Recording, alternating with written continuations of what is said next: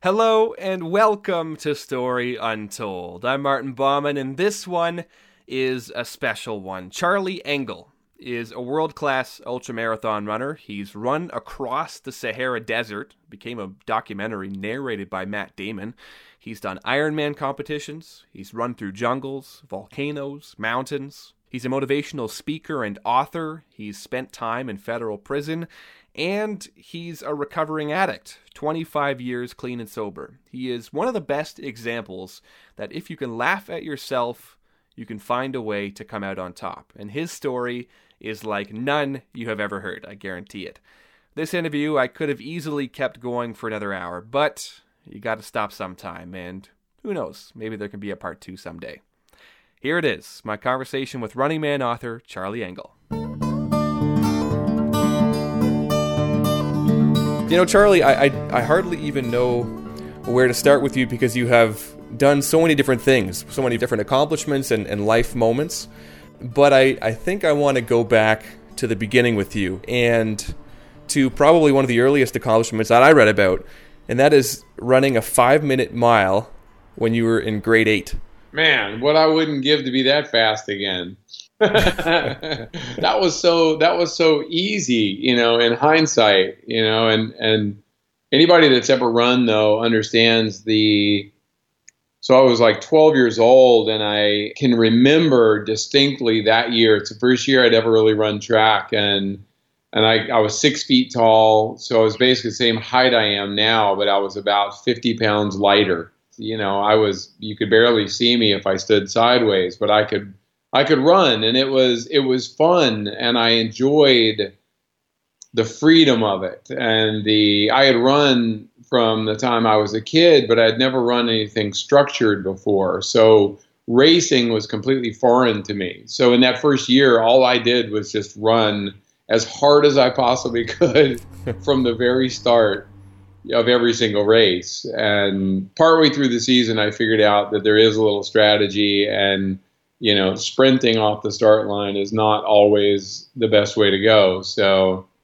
but it was a good time. I mean, I broke 5 minutes, and I did it actually a lot. And unfortunately, then I figured out in high school that girls like football players. And so I started to put on some muscle, and my times didn't slow down. I got faster, but relatively speaking, everybody else caught up to me and eventually passed me. So I should have stuck to running.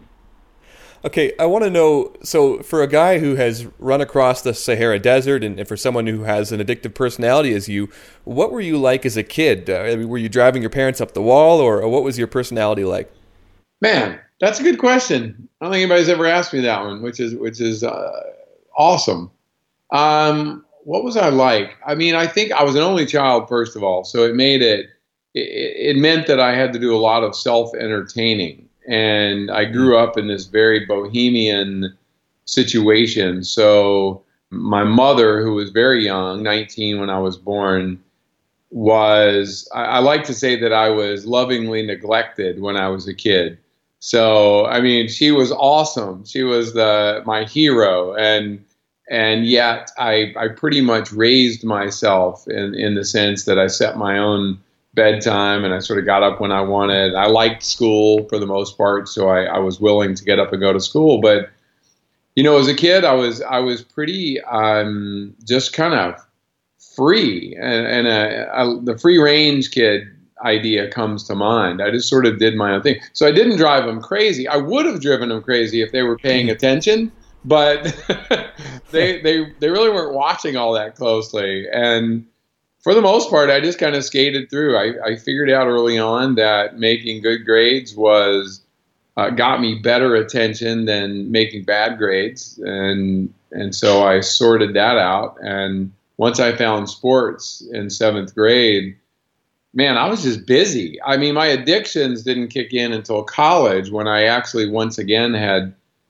freedom. I was that high school kid that played 6 sports and produced a TV show in the morning at my school, and was the president of this club and that club and class president. And I didn't have time to breathe, much less smoke weed or get drunk. So I was actually a pretty straight kid back then. It wasn't until I got to college that I screwed all that up. What was the TV show that you were producing at the time? So every morning in my high school, it was a fairly experimental high school, especially for the late 70s in North Carolina. And so they had a closed circuit TV system throughout the whole community. Mm-hmm. So every morning I was up at 5 and I would run. And by 6, I would be at the radio station picking up the AP wire. Of course, there's no smartphones, no computers. And so I'm going there to get the day's news from the previous day. And I would get to school. I'd spend half an hour actually writing about an 8-minute show.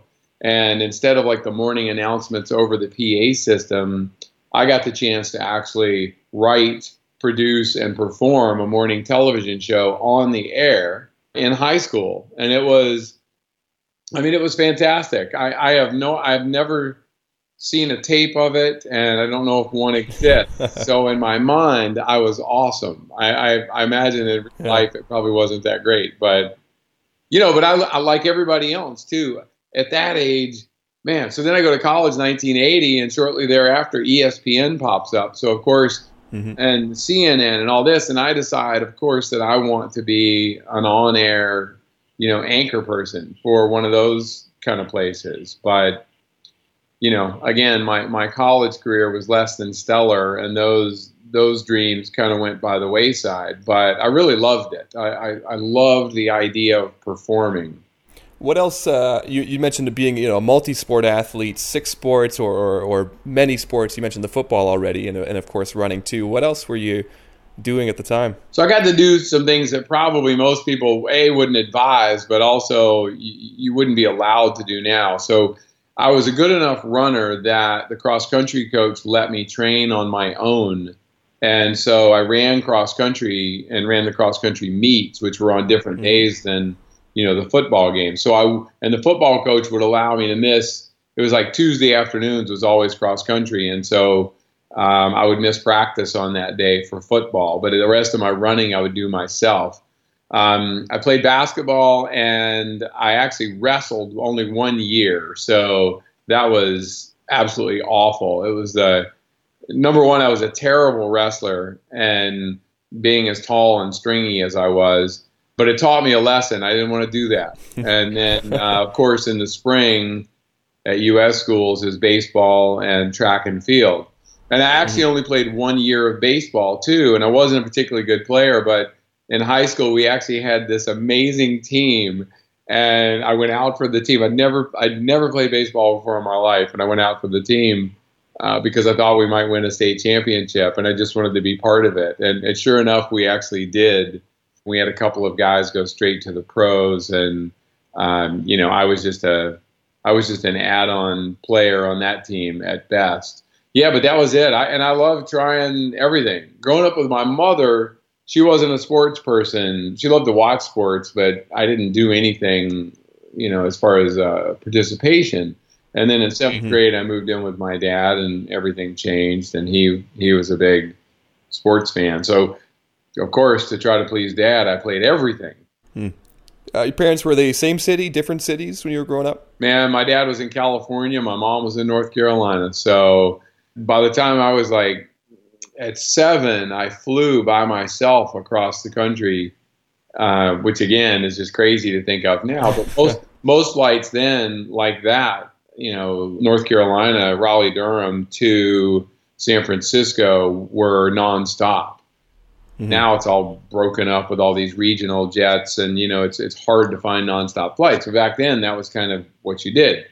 And so my mom would put me on the plane, and my dad would pick me up in San Francisco. And we actually, several years in a row in the summer, I'd fly out, and my dad would drive me back. So my wanderlust began really early. I remember driving across the Mojave Desert in California and Arizona, and no air conditioning. We're in a little Triumph Spitfire, and my old man's driving. He's 6'5", and he's driving the car with his knees and drinking a beer. And it was, it was 1970 at that point, and things were just so different. But it imprinted on me, and I never stopped wanting, and still haven't stopped wanting, to see the world. What do you think you got from each of your parents? The traits that you got from your mom, or the things that you picked up from your dad, and you could see that now, the resemblances? Well, and this is a little bit unfair to do this to you, but so my mother just passed away last week.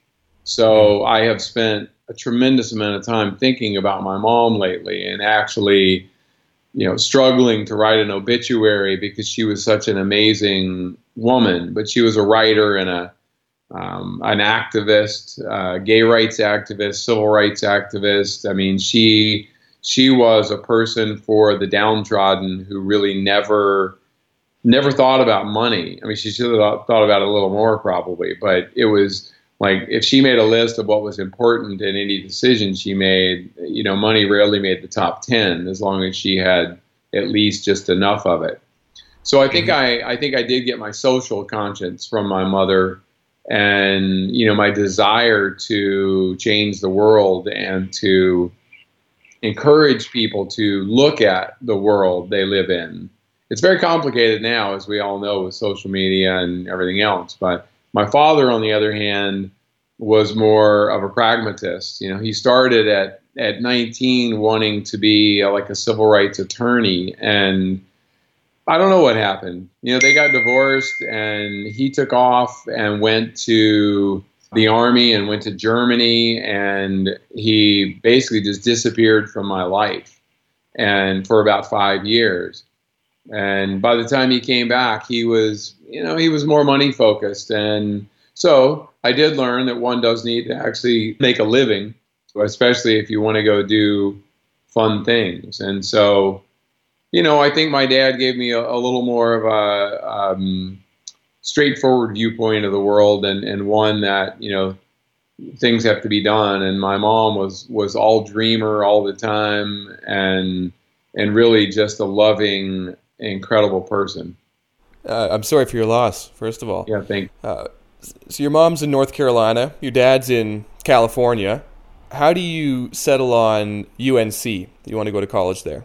Yeah, so my dad they both went to Carolina. So they both attended college there, and I had a long history there. And I was accepted, I'm happy to say, at a lot of other schools. And it was interesting, though. I wanted to go to North Carolina, and actually I wanted to play football, and I had an invitation to walk on. I wasn't good enough to be offered a scholarship, but I had an invitation to walk on, and it was the school that was an hour down the road. And I was not the guy. I applied to schools in California and all over, but when push came to shove, I decided on the safe choice, which is still while I'm a Tar Heel through and through, and I love my school, and it would not change that. I wish that I also could have experienced something different, either going to school in another country or certainly in another state.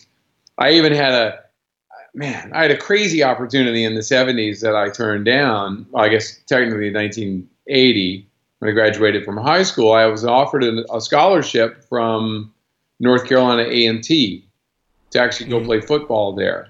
And it's a traditionally African-American university here in North Carolina. And at the time, talking a little politics, at the time, HEW, which is Health, Education, and Welfare here in the U.S., had a lot of mandated quotas for black students to get into white universities. But the converse was true, too. Black universities actually needed a certain number of white students at that time to also meet their quotas. So it was an interesting time.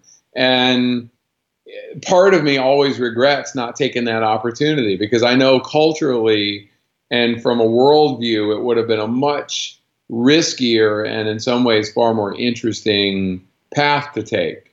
But I didn't choose that one. I went to UNC, and I don't regret that for a second.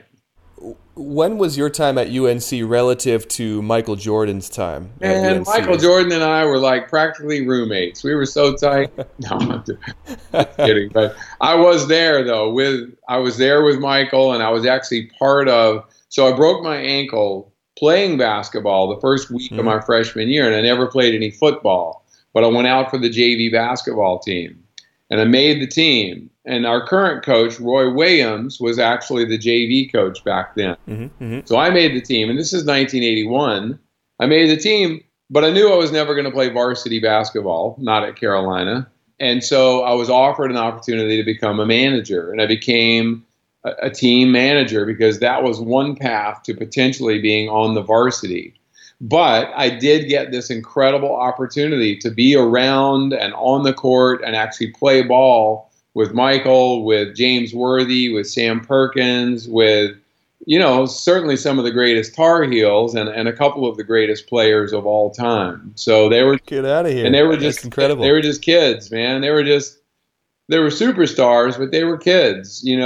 Both, especially James Worthy and Michael Jordan, were both just from small town North Carolina and two of the greatest, top 50 players of all time. Obviously, Michael, arguably by many accounts, the greatest player ever. But it was a trip, and he was never any different than he is today. The most competitive human being I've ever known. He would not let you walk away from the ping pong table, the poker table, the bowling alley. Anything he did, he wanted to win. So, and that, I think that served him well in his career. So you're at UNC, and I think like many of us, from being a standout in high school and your time before, you go to a bigger place and you realize the things that you excelled in before, suddenly you're finding it harder to stand out, being the quarterback of the team or things like that instance. How did you respond to that, or how did that affect you? Yeah, well, so in my book, I write about the fact that I thought for sure there'd be a banner, a Welcome Charlie banner when I got to college, because I was just that awesome in high school, right? I mean, that was, and I didn't really feel that way, but that's always my joke. I mean, I accomplished a lot in high school, but I get to Carolina, there's 4,000 other shiny new freshmen there who have the same or better credentials than I do. And I found out really quickly that I was average at best. And it struck me hard. It really did. I mean, I did poorly in school right off the bat because I didn't know how to study. I'd been smart enough in high school to just kind of skate by and still be a, top 10 in my class student. You get to college and damn if they don't expect you to actually study and to turn in assignments on time and do things like that. I didn't understand. But I figured out very quickly in North Carolina in 1980, the drinking age was still 18. And I figured out very fast that I was an absolute brilliant all-American drinker. And I could drink with the best of them. And that became, unfortunately for me, my hobby to begin with, and then my vocation later, and then it became the thing that sort of sustained me. And I spent my years at Carolina in a alcohol and drug induced fog. The 80s were the cocaine decade. I don't know what this decade's probably the heroin decade we're in now, but back then cocaine was just ubiquitous certainly on a college campus and really in society in general. And, I had lots of friends in college that could do a little bit and party and have some fun and actually go to bed and get up and go to class the next day. I was not that guy. And, for me, once it started, it didn't end until, I didn't have any more money, or I was in trouble, or, passed out in some unfamiliar corner somewhere. How did it start for you? What was the introduction to it for you?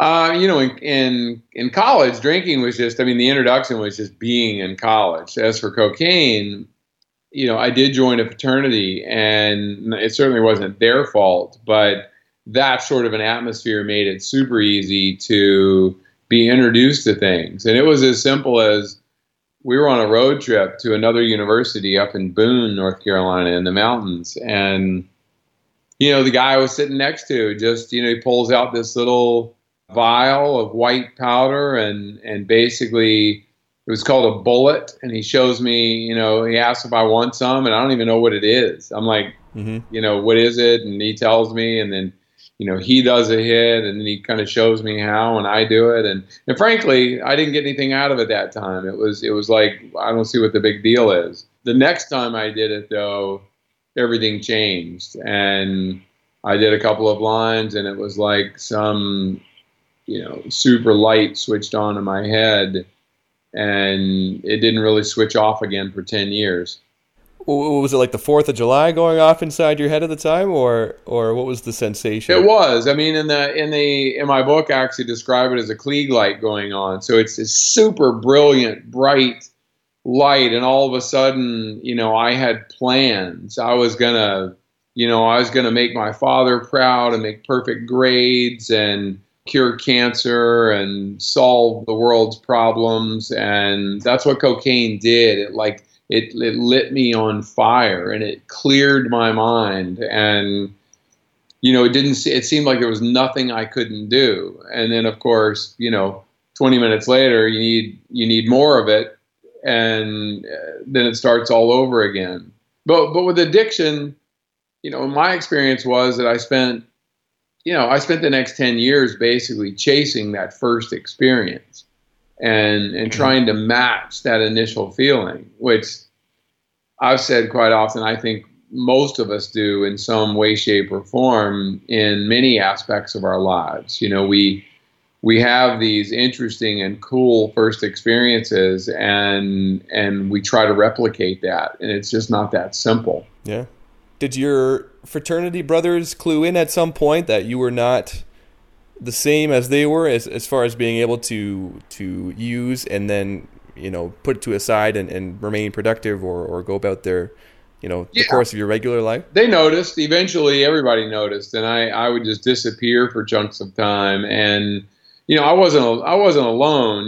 We had 100 guys in the fraternity, and so there were a handful of us that were pretty much the same. And so we found each other and reinforced that behavior. And, and there was some fun had for a while until it wasn't. And, and then college ended, and I went out into the quote unquote real world, and that behavior just continued for me. I didn't know how to leave it behind. Everybody else took their entry level jobs, or they went to grad school, or they did whatever they were doing. And, you ask about fraternity brothers, one of them, and I thank him for it still to this day. He called my father after one particularly ugly binge of mine and really told him, you need to come get him, because he's not going to make it. Like, he's not going to survive this. And that's what happened. My dad came and, scooped me up and took me out to Seattle where they were living, and I just sort of disappeared for a very long time. And what year of university would that have been for you? So for me, that would have been technically I nearly finished my junior year. So it was, pretty much the beginning of my last year. But that first semester of my last year, I basically stopped going to class and, stopped doing anything. At this point, were you seeing it as a problem ever, or were you still convinced that that you couldn't see what other people saw? I don't think so. I mean, I knew how low and awful I felt at the end of a binge and getting up the next day, and because I would stay up even at that point. I'd stay up 3 or 4 days at a time, and so I would have had to have been crazy not to notice that that I did have a problem. But I don't know, things are just so different. It's funny, I try to think back now. In the early 80s, there wasn't any like campus club or system there was nowhere for me to go. Like today on a college campus, everybody enters college knowing you might still screw it up and you might be an addict and it might be a hard way to go, but you actually know, you're very aware that there's answers. I have 2 boys that were, in college in recent years, and you couldn't ignore all the signs that say, get help if you need it. Back then, there wasn't any of that. The only kind of the only thing said was, don't screw it up, and if you, if you don't go to class, there wasn't anybody to help, I guess. And if there was, I didn't know about it. And so for me, I carried that on out into my work life. And, to balance my addiction, I basically spent years overachieving in business. I would find a way to be the top salesman at the fitness club, or, I sold cars for a while and was the top Toyota salesman in the United States one year. And I found ways to compensate for the other things I was doing, because my attitude was, I can't possibly be an addict if I'm the best salesman, if I can buy a house, if I can buy a car. Maybe I party too much, but as long as I'm taking care of business on this side, then what's the big deal?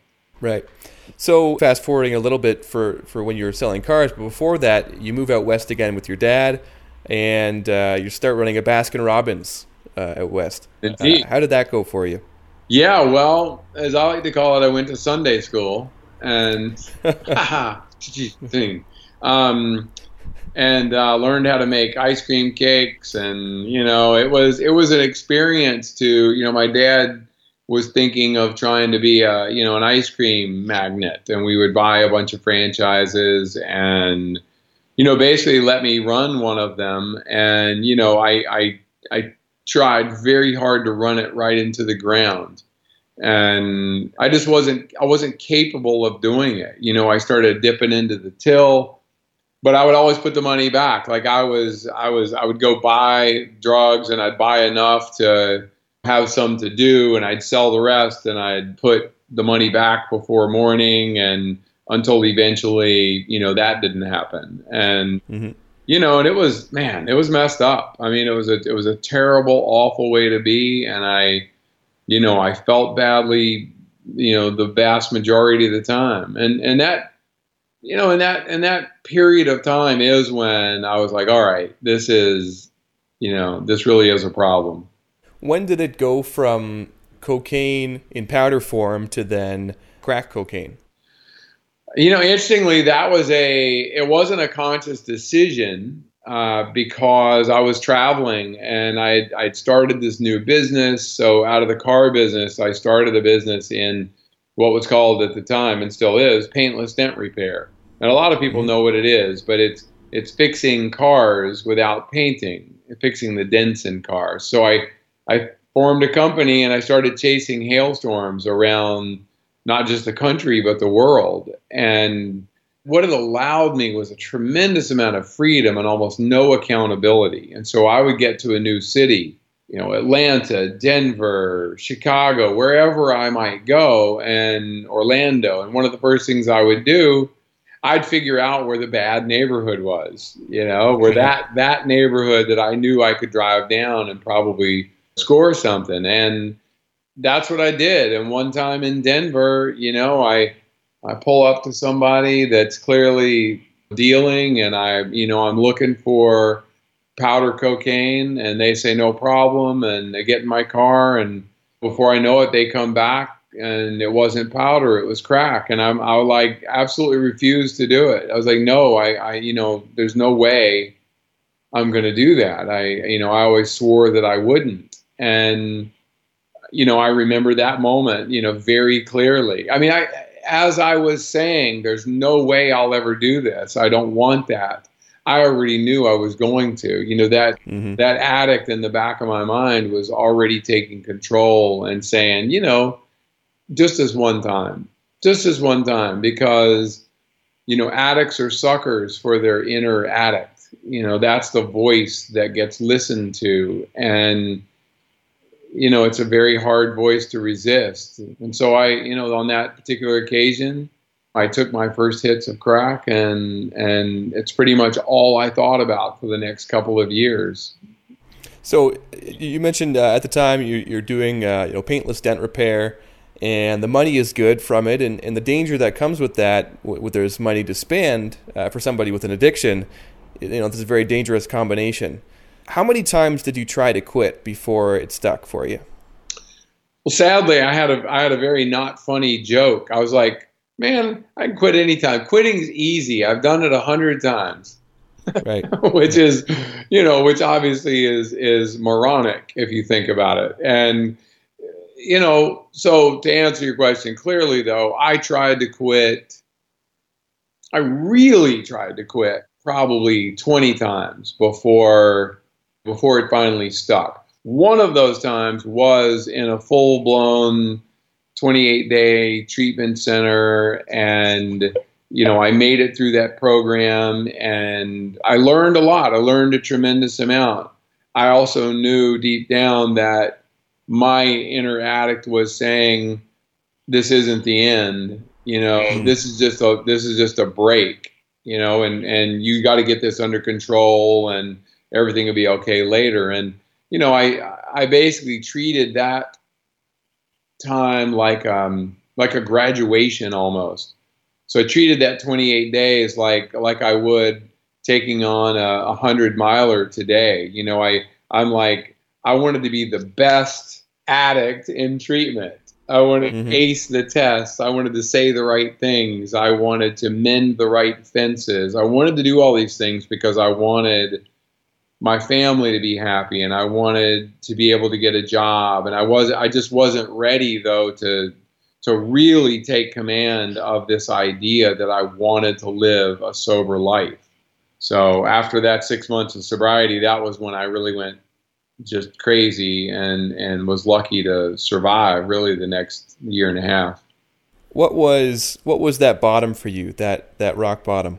When I did finally quit? Yeah. It's pretty simple, actually. My first son, Brett, was born in May of 1992, and I was really fighting hard to stay sober at that point. But I knew that I didn't want. I grew up in a household where, with my dad, where alcohol was a very present part of our lives, and not in a good way. And I knew I didn't want my kids to grow up in that kind of atmosphere. So I basically just took it for granted. I said, you know what? That's it. I'm done. No way that I'm going to do any more drugs after the birth of my son. And so sure enough, he's born, and I'm sticking to this commitment, white knuckling it though. I'm not actually doing any treatment. I'm not doing anything. I'm just not using drugs. And my son's mom, my wife at the time, and my son came to visit me a couple of months after he was born. I was working on the road in Wichita, Kansas, and they came to visit, and it was one of the best weeks of my life. I had this little tiny baby, this 2-month-old tiny little thing, and it was the most love I'd ever felt in my life. And I had feelings I had no idea that I was capable of. And after that week, I took them to the airport and dropped them off, and inexplicably drove straight to the hood and spent the next 6 days smoking crack and drinking and killing myself. And it was at the end of that binge, watching the police go through my car and bullet holes in my car, and understanding that those bullet holes were put there by somebody trying to shoot me. And it sounds crazy to say it this way, but it really was like one of those moments, like, this seems like a pretty good time to quit. And of course it wasn't that simple, but here's the thing. Nobody else could save me. I thought my son could actually be my savior. I thought he could stop me from being a drug addict. And the final dose of reality of understanding that there was no one but me that could actually make that happen is why it all changed. Was that a scary moment, thinking that you might not be around to see your son grow up and Absolutely. Seeing those bullet holes in your car? Yeah, absolutely. No, I look, as an addict, and any addict, I don't want to speak for other addicts. I shouldn't say that. But my experience is most other addicts have experienced times when, they were willing to die for their addiction. Like they reached a point where they just simply didn't give a shit. And dying was just a reality. Not that they wanted to die, although I will say it's a fine line. There were times and certainly moments, instances where I was at such a low place that, if you asked me in that moment if I wanted to die, I probably would have said yes.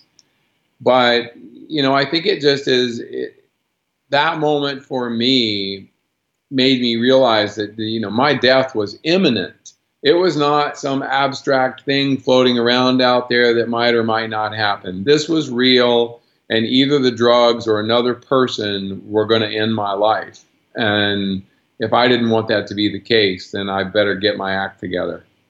Do you think we miss out, and I say we, I guess collectively as as a culture and a society, do you think we miss out on humanizing people with addictions and in forgetting that these are people who experience guilt and shame and all the range of emotions that everybody else does? Well, I'll answer your question maybe a little too provocatively, but you can't, we put our addicts in jail and in prison in this country.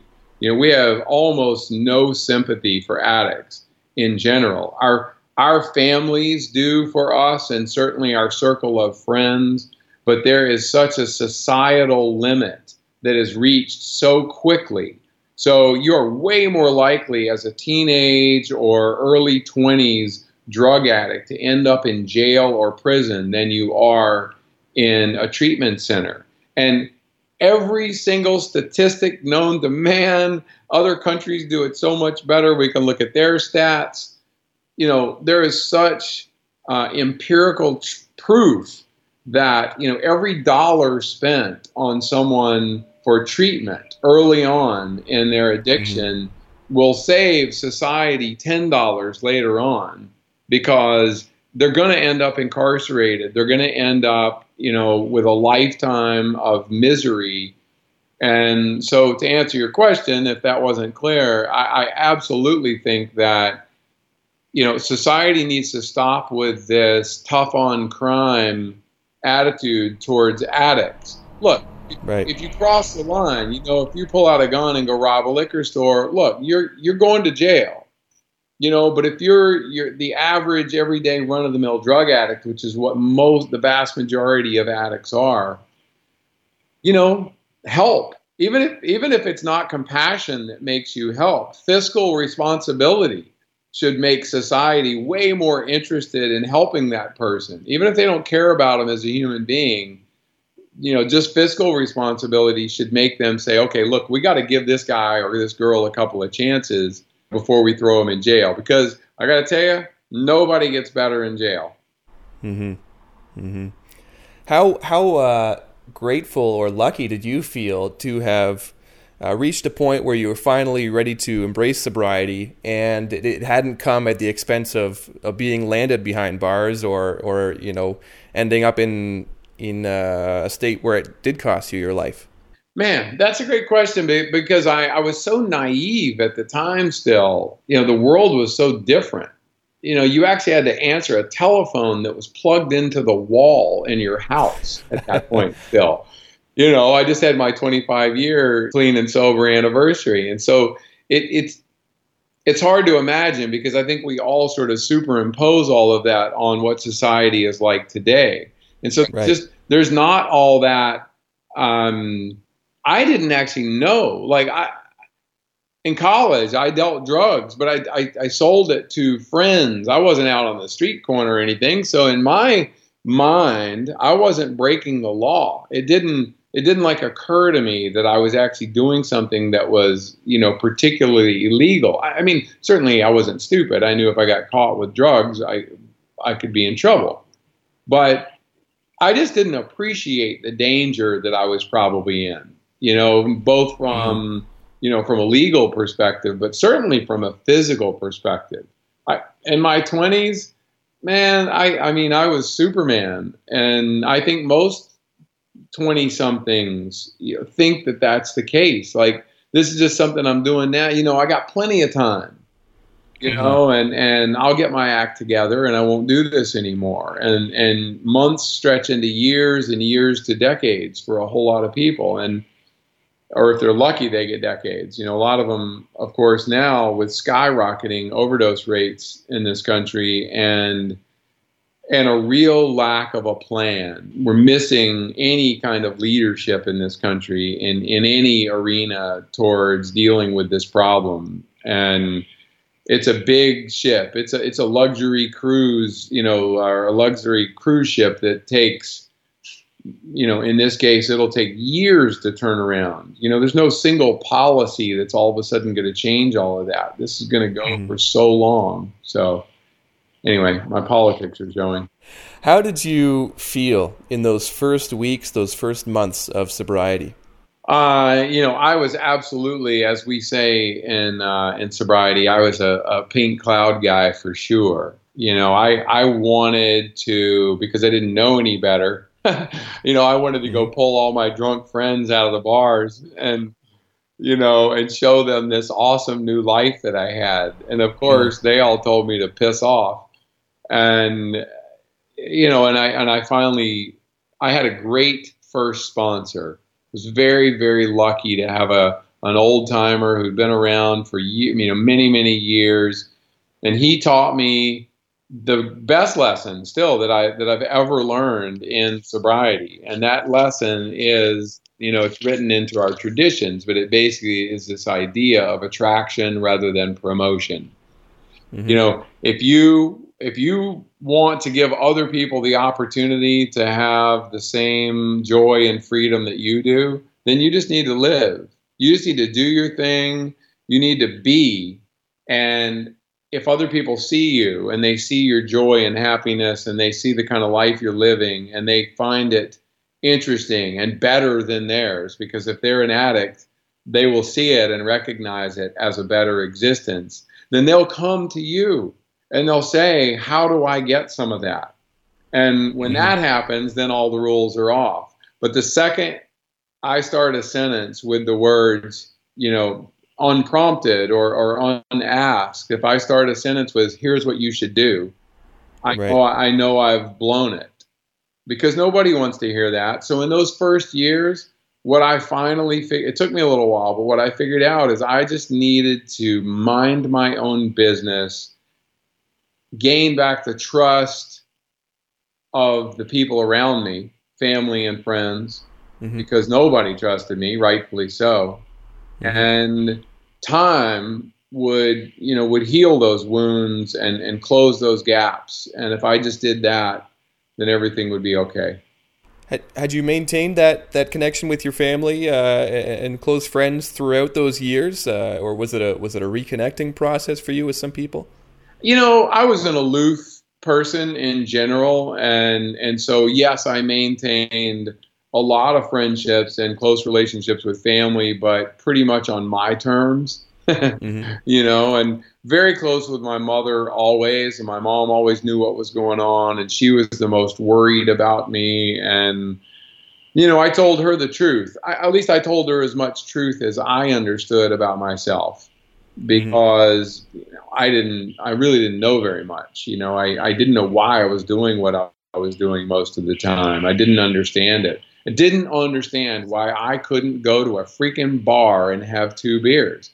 I just didn't understand it, even though 100 straight times I would go in there for 2 beers and leave after having 20. And still the dream lived on, like somehow I was magically going to figure it out.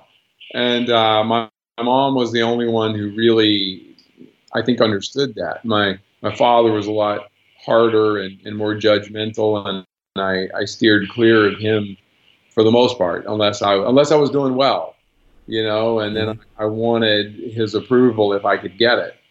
But generally speaking, I kept touch with a lot of people. I mean, I'm a social person, and I like my old friends, and it has been nice through the years for many of them to see both my struggles and my triumphs, and to hear them remind me of what I was like back then, because I still need that reminder every once in a while, that in case that little voice keeps finding its way back into my brain, telling me that, I can still have a couple of beers. Mm-hmm. Was it a 12-step program for you, or what was it that did the trick? Yeah, so when I was in Wichita and I finally made the decision to get sober after that 6-day binge with somebody shooting at me, really I got up the next morning. I did two things. That same night, I went to an AA meeting. There was no more treatment center or whatever. There was nobody to pay for it and whatever. And I knew the answer. I always say that, the treatment center absolutely screwed up my using, because the first time I went to treatment, I would say, I don't know what to do. How do I get out of this? Oh my God, my life is so bad. How am I going to get past this? Well, then I go to treatment and then I actually know the answer. Mm-hmm. Oh, you mean if I just do these things and I take these steps and I follow people who've been successful before me, then I might be successful. And so after that binge in Wichita, I knew what to do. And so I went to a meeting that night and I got up the next morning and I put on my running shoes and I went for a run, and I threw up half a dozen times in the bushes and in the shower and in front of little children getting out of their minivan and saying, gross, what's wrong with that man?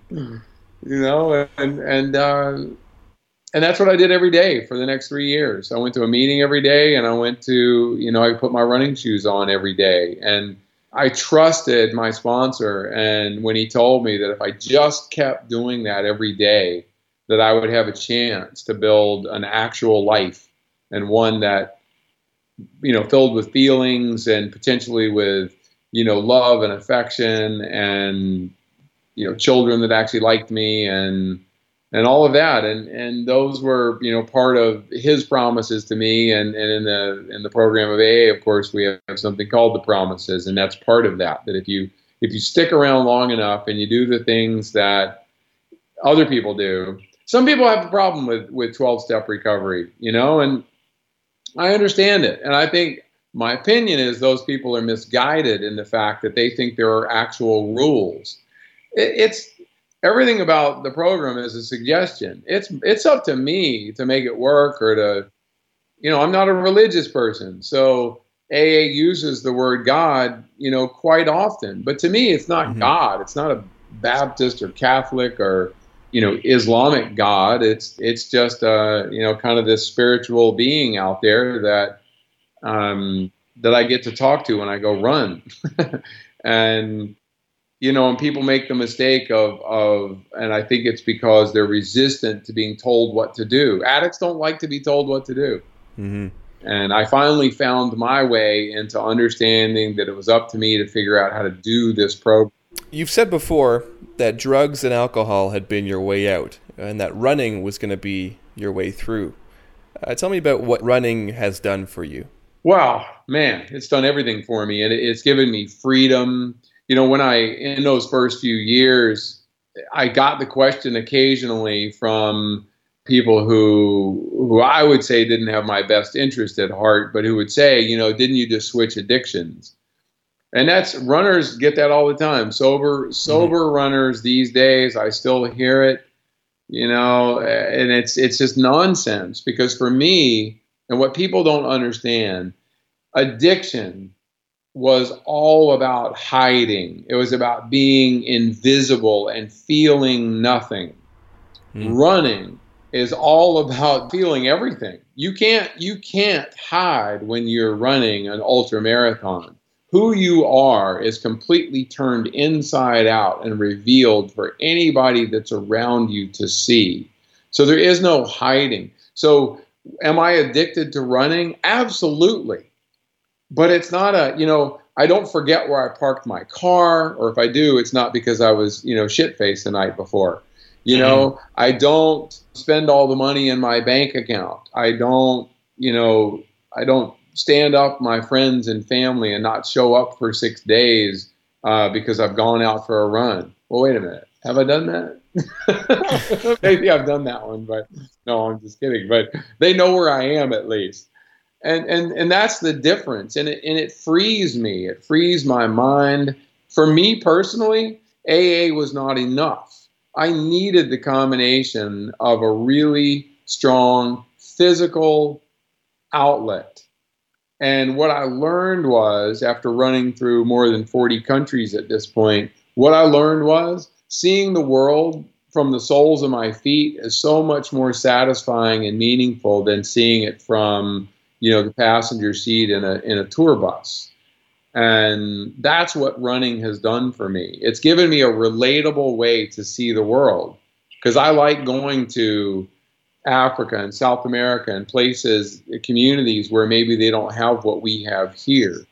And when you run into a small town or village, instead of driving into it in a Range Rover, you're treated differently. And you actually get this opportunity to be part of the community if you want to be. So that's what running has done for me. It's allowed me, to see the world outside of myself, but through pushing myself physically, getting a chance to know myself better.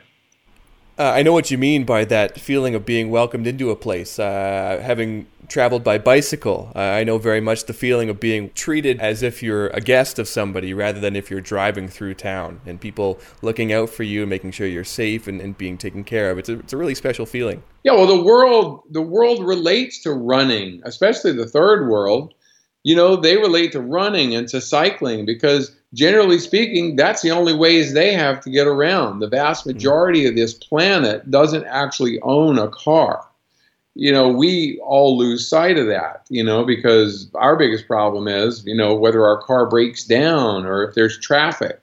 Right, or the price of gas on every day. The price of gas. And the rest of the world, the rest of the world's on foot anyway or riding bikes. And so when you go into those places and you do it, Americans have a bad rap, of course, for going to places and trying to Americanize it.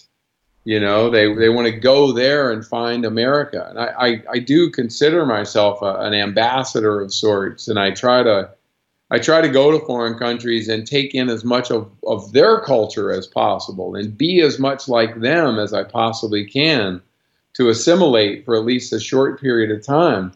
Because otherwise, why in the hell would I go there? If I want America in a foreign country, why would I ever leave here? It doesn't make sense. You have one of the most improbable, I think, stories of getting involved in ultramarathons, starting in Brisbane. I would love to hear it told from you. Yeah, wow.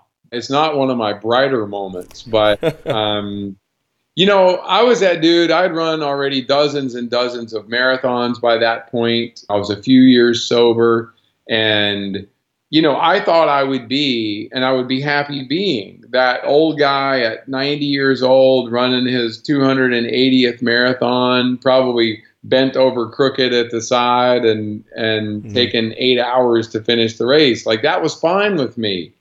I was happy with that. But life had other plans. I went to Australia, and I was there for work, chasing a hailstorm, actually a big hailstorm there. And first thing I did when I went to another country is I would join, I'd find a running club, and I would find an AA meeting. And that's what I did there in Brisbane. And I finished a run one day with a group at a running club, and we went into the store afterwards, and there was a little notice on the wall for a 5K for the upcoming weekend. And I ripped off the little banner with the directions on it. Because again, don't forget, we don't have Google at this point. So there's no GPS or Google Maps, you have to actually have printed, written directions. And so I tear these off, and that Saturday morning I get up in the middle of the night and I start driving out to where this race was. And, when I get there, and I have an adventure getting there, but I'll give you the slightly truncated story. But I have the adventure getting there. I run over a kangaroo with my car, and he's still okay, I tell myself. And, I get to the start line, I go up and get my number, and I'm pinning it on, and, I'm listening to these guys close to me talk about how hot it's going to be that day and how they hope they can finish before dark. I'm like, Jesus, this is a 5K. What are they going to do? Crawl? And I start laughing, and one of them asked me, he's like, so, mate, have you ever done a 50K before? And I'm like, no, why? And and I walk back up to the table, and I'm like, "Hey, do you have a map of the course?" And sure enough, it's like it says 52K. Actually, it's 52K, and it's written everywhere. 52K, 52K. It's on my race number. It's on a banner. It's on the race directions. It's on everything. It never occurred to me that anybody would ever run farther than a marathon. And I, for the life of me, I couldn't figure out why anybody would do that. But, ultimately I'd driven hours and run over Bambi of Australia. And I decided that I would do part of this race because it was a loop course. I was going to do one loop instead of three.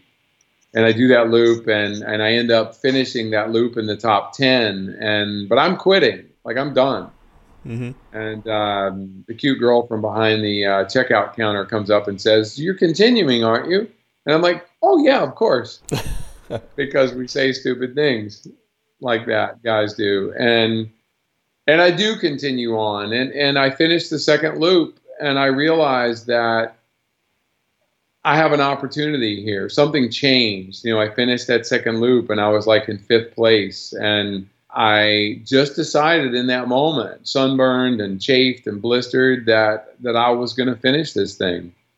And so I'd go out for the last loop, and I come up to the finish line, and I'd run farther than I'd ever run before in my life. And I had shown up that day intending to run a 5K, and I'd run 52K, and I ended up actually winning the race. And it was just this surreal experience, and it changed everything. It changed everything, because after that, all I cared about was figuring out exactly how far I could go. Yeah, screw the 5Ks. Let's run across the Sahara Desert. Yeah. What compels somebody to do that? I mean, you did that starting in 2006, spending 4 months running across the Sahara. Where'd you get that in your head? It was really the culmination, though, of many years. I really did. I started doing races of hundreds of miles and running across jungles and deserts. And I just, with a friend of mine who ended up running across the Sahara with me, we came up with this idea of sort of wondering. Ray Zahab, Canadian guy, actually, and he's the one who blurted out the bad idea to begin with. And I'm the one that pursued it. And the why was as simple as no one had ever done it before, and there are very few firsts in the endurance world, that are left anymore. And it gave us this incredible opportunity to see if we could do something that had never been done. And in the meantime, Matt Damon produced a film, and we ended up raising more than $6 million for clean water, and co-founded H2O Africa, which today has morphed into water.org. And anybody that follows Matt Damon can see that he's still, really involved. And so in that case, we did something because we wanted to do it, but it ultimately led to a greater good for each of us individually, but for the world as a whole. Take me into those 4 months, if you can, of a particular moment in time as you're running across the vastness and the bleakness of this desert, and what you're feeling. Is there a moment of, geez, what did I get myself into at any time? Oh yeah, about 1,000 of those. But I would say that. So like after the first week was hell. We basically dove down into the abyss, and it seemed like we would never get out of it. And we were injured and sick, and Ray and Kevin in particular, my co-runners, were really having a lot of problems. We had logistical problems. We got lost. We ran out of food and water. Everything that could go wrong went wrong in that first week. And I actually what I did was I took the lessons of AA. I took the lessons of sobriety and said that, okay, I need to approach this differently, and I need to stop worrying about getting to Egypt, because I'm not even going to make it to the next country. Mm-hmm. And on that next day, I got up, and all I thought about was running a marathon in the morning. And I got to lunch and took a break and had a bite to eat, and got up in the afternoon and ran another marathon. And that's all I thought about. And went to bed that night on my little thin foam mat and stared up at a million stars in the sky, because there wasn't an electric light, for 1,000 miles. And And I went to sleep, and then I got up the next day and I did it again. And by focusing on the little things and each day and each even little section, we slowly made our way across the desert, and we found our rhythm. And it, despite all the times when it seemed like there was no way we would succeed, including being, until 3 days before we got there, we were not granted permission to go to Libya. And so we were running all this way, thousands of kilometers, not knowing if we were even going to be allowed to continue. And that was very hard. That was the hardest part, was mentally worrying about whether or not this run was going to end, not because of something that we did, but rather, just simply by politics, basically not being allowed to continue. But Libya actually agreed to let us in, I think, because they didn't know what else to do with us. I don't think they thought we would actually keep going. And we were essentially showing up at the border as uninvited guests. And I mean, look, I always said, though, if they turned us away, if I got to that border and they turned us away, I could live with that. I would have gone as far as I could possibly go and not another step. But I wasn't going to quit before then, just based on the knowledge that we might not be able to get in. I think people do that too often. They assume the outcome and pull the plug on things, life, relationships, jobs, runs, sobriety.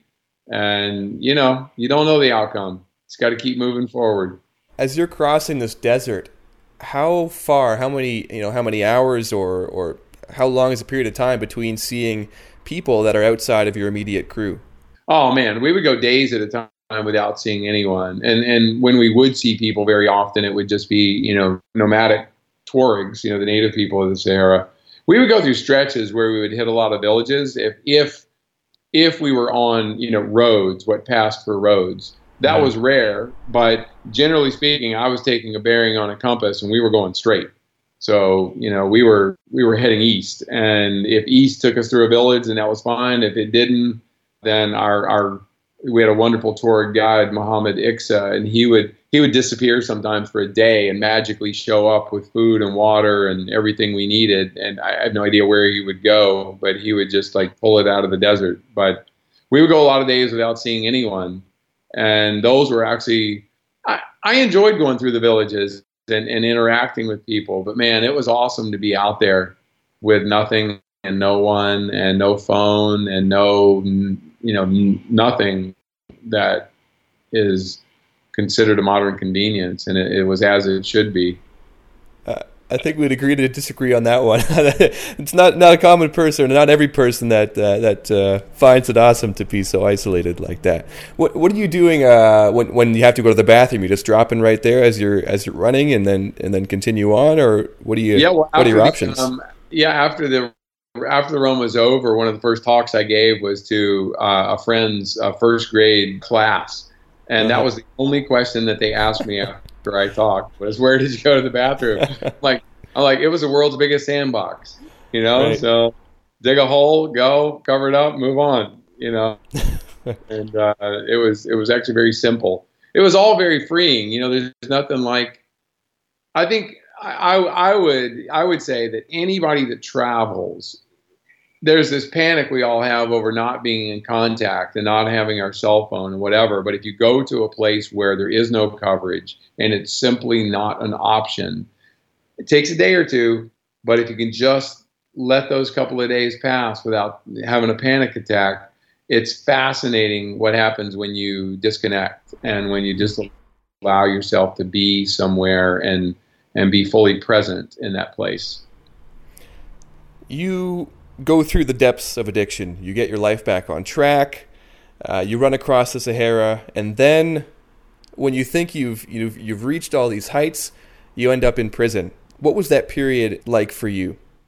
Yeah, those were good times. No, I'm just kidding. It was terrible. It was awful. It was unfair. It was unjust. But I actually am able to keep it in perspective now, and I now realize, I was the most fully prepared person maybe ever to go to prison. And what I mean by that is I was 19 years clean and sober. I had run a hell of a lot of hard miles, including, across the Sahara Desert. And I understood the importance of one day at a time, like for real. Mm-hmm. So when I went to prison, and just or unjust, fair or unfair, whatever anyone thinks, I had to approach it in this way, and of making the best out of it and taking it one day at a time and being open to a new experience. One I certainly never would have chosen for myself, but I went in there and I followed the rule I talked about a little while ago: attraction rather than promotion. Mm-hmm. I wasn't going to walk up to, the biggest guy there and say, "Hey man, you look like you could drop a few pounds. Why don't you come run with me?" Mm-hmm. That would not have been advisable. But, I started to run. I taught addiction recovery classes. I had a little workout group, and, I made the most of the experience, and it was actually fantastic in many, many ways. Did anybody leave an impression on you after that time was over? Oh, yeah. Well, first of all, I mean, again, I don't know if this steers clear of politics, and I was going to say I'm going to try to steer clear. I'm actually not going to. I was in there with tons of guys, in particular black guys, who, were treated unbelievably badly by the justice system, and who were given incredibly long sentences for, 20 or 25 years for tiny amounts of crack cocaine. Mm-hmm. And, it was certainly hard for me not to look at them and think that easily could have been me. But in general, I was the white guy driving around the neighborhoods, and back in my using days, and not one time I never got stopped, not once. And it's just not the way it works. I was lucky, I guess, but I'm not sure of all the meanings behind that. So what I learned more than anything was a lot of people left impressions on me, because the vast majority of what was in there were just very average people, and a whole lot of drug addicts who, got caught buying weed from the wrong person, and, end up with some conspiracy charge and 15 years of prison. And it was, most of what I learned is it was nonsense. And it was, it was criminal college. I learned more about crime. I mean, if I ever actually wanted to learn how to actually commit a crime, prison's the place to go. Because there's no rehabilitation. There's nothing good about it. And, I always say, it's what I don't understand about it. Society still doesn't get it. Everybody's going to, 98% of the people that are in prison, or maybe it's 96, something like that, are going to get out someday. So who would you rather have next to you living as a neighbor? The guy who got his college degree while he was in prison and learned a vocation or a skill, took classes, was given opportunities, or the guy that was basically got the beat down every single day by staff and by, just the system in general, and he gets out angry and without a single skill, and ultimately just ends up on the public dole for the rest of his life. Society gets to pay for him forever because he can't do anything, can't get a job, can't vote, can't do anything. It's so backwards. So if I was there for any reason, some other greater reason, it was because I needed to see the absurdity. Are there people that belong in prison? Absolutely. There's a lot of dangerous people, and that's what prison was made for. That's what jail was made for. Jim Webb, who was a senator from Virginia, famously said, and I love this saying, prison is for people we're afraid of, not people that we're mad at. Mm. And, and everybody where I was just people that society was mad at and decided to just throw them away. So, right. It needs to change. It's costing us a fortune in both, human means and certainly in dollars. And we talked earlier about, humanizing people who deal with addictions. I imagine that certainly was a humanizing process for you in seeing what the inside of a prison looked like and the people who populate it.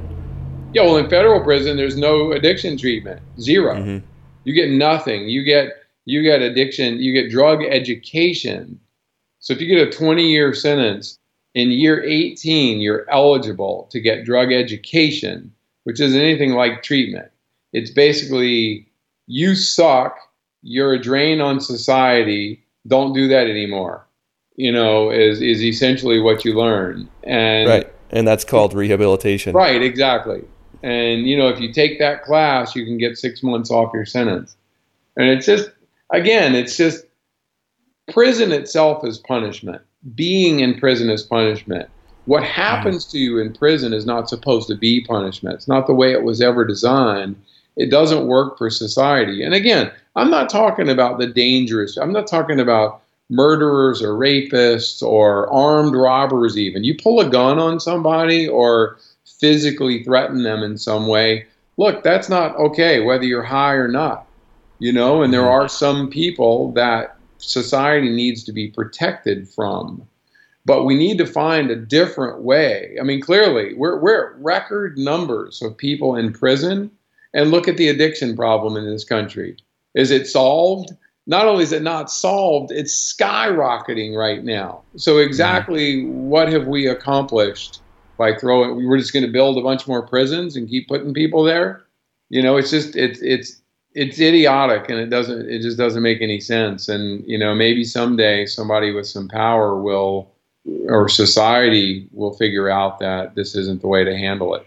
You've mentioned in other writing and in speaking that humor has been a big thing for you. If you could think about how you've had that ability to laugh in the grimmest of circumstances, to be able to endure and survive and even enjoy almost anything.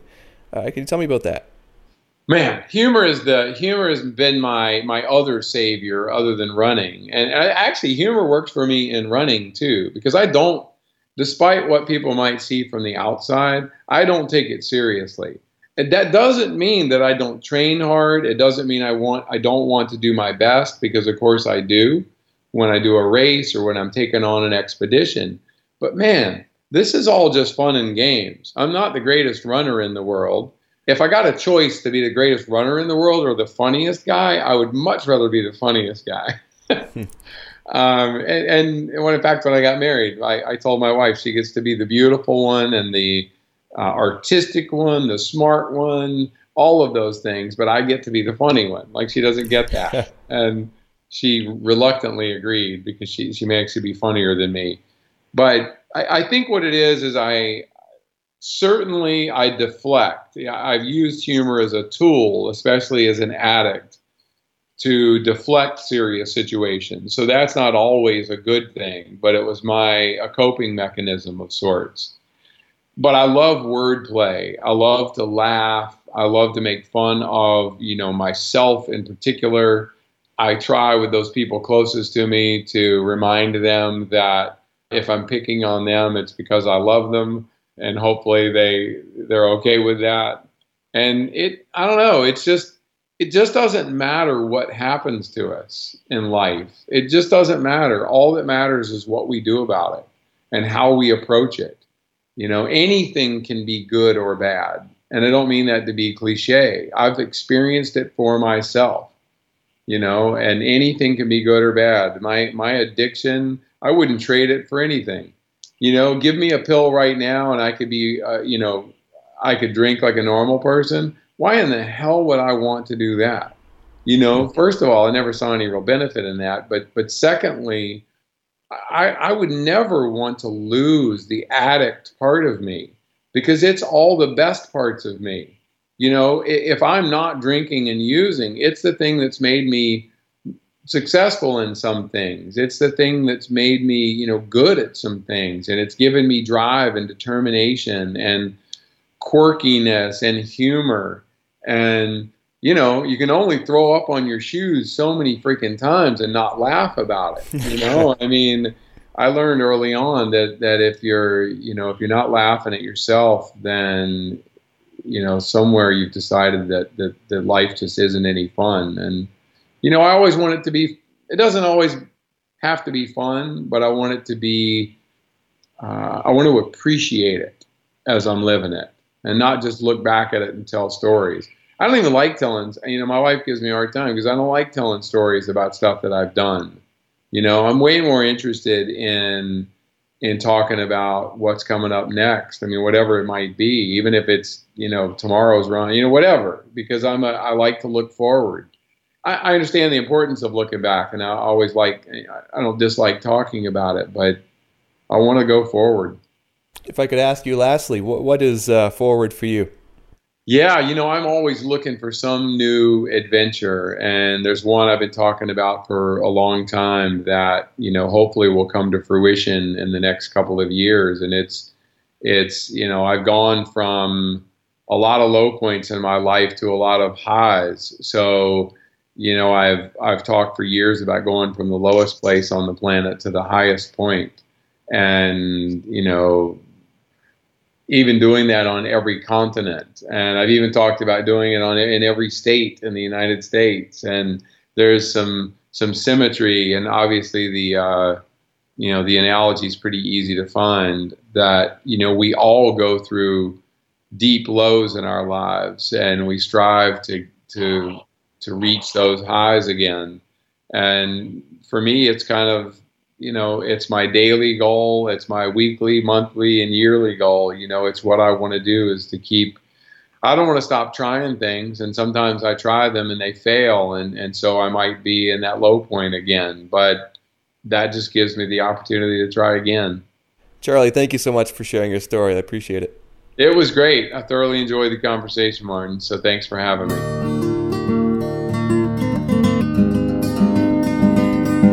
That's it for the show. Thanks for listening, and I hope you liked it. If you want to know more about Charlie, head to his website, charlieangle.com, and check out his book, Running Man. The paperback version just came out. If you enjoyed the show, you can do me a favor and subscribe. It's on Apple Podcasts, Google Play, Stitcher, and Player.fm.